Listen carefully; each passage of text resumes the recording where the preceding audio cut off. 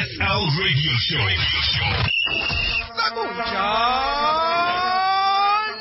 It is the PSL Radio Show, Sekunjalo, and there's been a lot of talk over the last week or so about Mamelodi Sundowns' loan policy, loaning out players to various clubs, and then not allowing them to be selected when playing Mamelodi Sundowns. And so we wanted to hear from the club. Obviously, there's a lot of speculation and what's going on around this issue at the moment. And joining us on SAfm this evening is spokesperson for Mamelodi Sundowns, Mosito. Welcome onto the show this evening. Thank you for joining us. Can you clarify Mamelodi Sundowns' position on this loan policy? Good evening, and thank you very much for having me. I know it's one of the most talked about topics in South Africa and the football circles at the moment.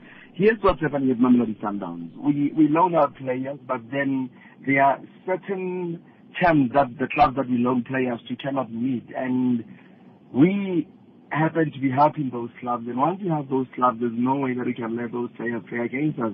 There's the only reason why we don't let those players play against us. But for those who are able to meet all the terms and conditions, then it's fine with them. They can, we can allow those players to play against us. Kobe, let me get my understanding of this issue. Mamelodi Sundowns buys a player. Obviously, you've got the resources to buy players. You've got too many players in your squad, so you then decide you're going to loan out players to various clubs. Part of that loan agreement, obviously, is the club that's loaning that player needs to pay the salaries of that player.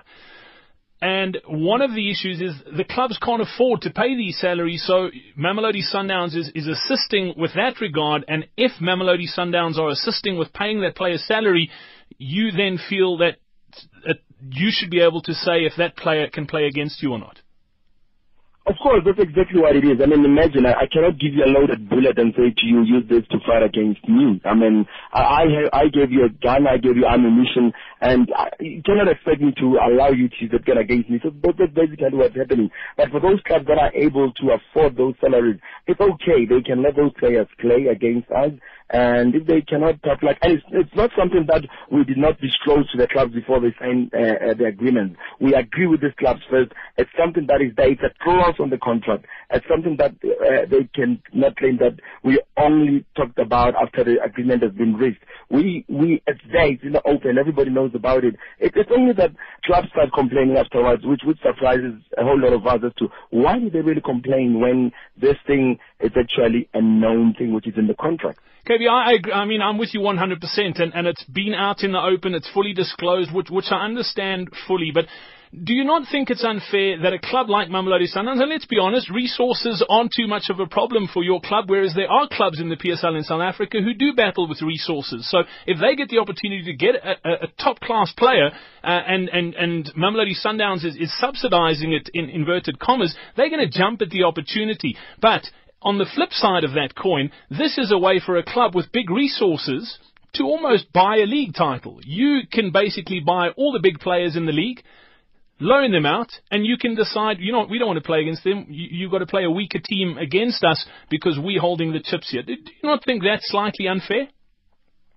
It is not unfair. I mean, considering the number of games that we play against each of the teams that we loan players to, it's only 2 games. I mean, so a club cannot say they did not manage to win the league because of 2 games. I mean, they have all the other games to play. They can do their best on those games and do that. But like I'm saying, if the club can say we can do this, then it's fine. And for us again to loan our players, buy players and loan them out, we've got this succession plan. I mean, we're thinking ahead. I mean, we're looking at some of the players that we have. For instance, I'll just make an example, Surprise Movie, for instance. We look at somebody who plays like Surprise Movie or Ezra Nyandoro and say to ourselves that, you know what, in maybe 2 years, 3 years time to come, Surprise's legs won't be able to carry him. So what we need to do is to get somebody who's equally good at Surprise and let him be groomed, get enough game time somewhere else where we know that one Surprise is no longer able to do what he's been doing for the club. we're able to take that player and then just do a little bit of polishing. And with the players, Mamelodi Sundowns player. So basically that's what we're doing. Because, I mean, as a club also, we need to make sure that we have everything that we need at all times. Imagine if you don't have a plan like that. We have a situation whereby the good players' careers end at Mamelodi Sundowns, and we are not able to follow up with equally good players. Kevin, let me jump in there. You say that you only play each team twice. I understand exactly what you're saying, but how many players have you got out on loan at the moment? You've got enough players to field a second squad that would be a very, very good team that could compete if it was a standalone team for a PSL title. True that, but remember, it's also, and most of the players that we loan down, it's not necessarily players that we bought from other clubs. It's players that we developed ourselves. So development for us is not just for Mamelodi Sundowns. Development is for South African football at large. I mean, if we take, I'll mention a few players, the likes of Abel Mabaso, the likes of the name just slipped my mind now. But I'll just make that example of Abel Mabaso. That, I mean, wherever he is now, he's from the Mamelodi Sundowns development. So for us, we don't want to hold on to him and like, no, he's developing, he's going to be here. Let him go play. Let him show what he's made of. Let him catch the eye of the national coach, because at Mamelodi Sundowns, there are a whole lot of players, whole lot of talented players, whereby there's a chance that Abel might not be seen by the national coach, whereas when he's elsewhere playing there, the national coach can see the boy and then like get interested in him and let him play. So yeah, that's basically that. Interesting indeed. KB Mosito, thank you so much for joining us this evening, spokesperson for Mamelodi Sundowns. I'd love to get your take on the issue. You can pop us an SMS, 34701. Those SMSs are charged at R2. Is it right?